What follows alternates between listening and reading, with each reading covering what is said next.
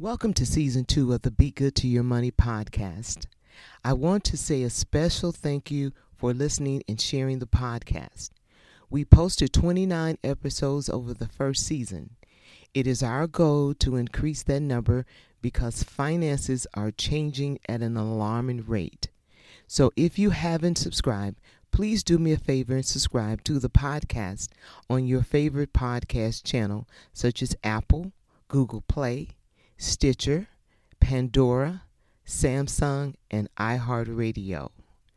Previews of the podcast are available on Facebook, Instagram, TikTok, and Twitter, which is now known as X. Again, thank you for taking this journey with me. And remember, if you be good to your money will be good to you.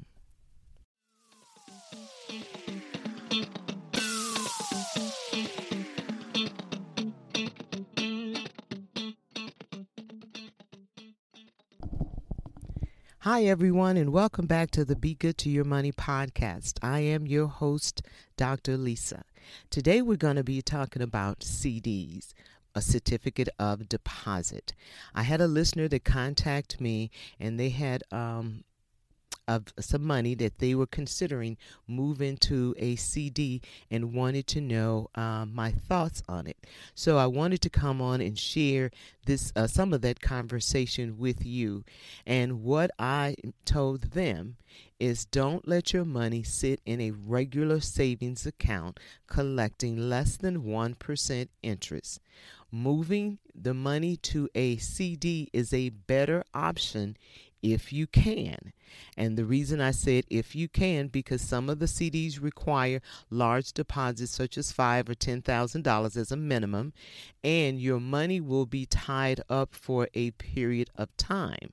And if you say buy a 12-month CD and need the money in 6 months, you will take a significant hit on the loss of the amount of money. So you have to take these things into consideration before you put your money in a CD. So I want to share with you some of the top CDs as of June 15th. The rate is based on the term, the amount of interest rate, and the minimum deposit. So here's some research that I did.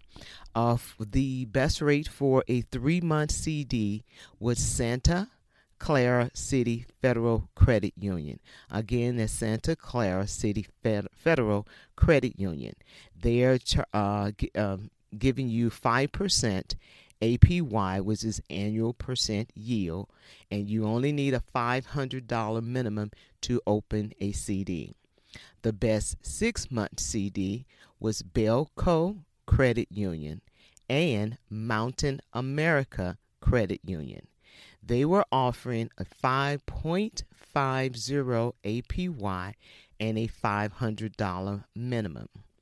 For the 1-year CD, the CFG Bank, that's the letter C as in Charles, F as in Frank, G as in George, Bank, they are offering a 5.42 APY with a minimum of $500. For a 2-year CD, U.S. Senate Federal Credit Union, notice the name, U.S. Senate Federal Credit Union, they're offering 5.18% interest, but you will need $1,000 to open the account.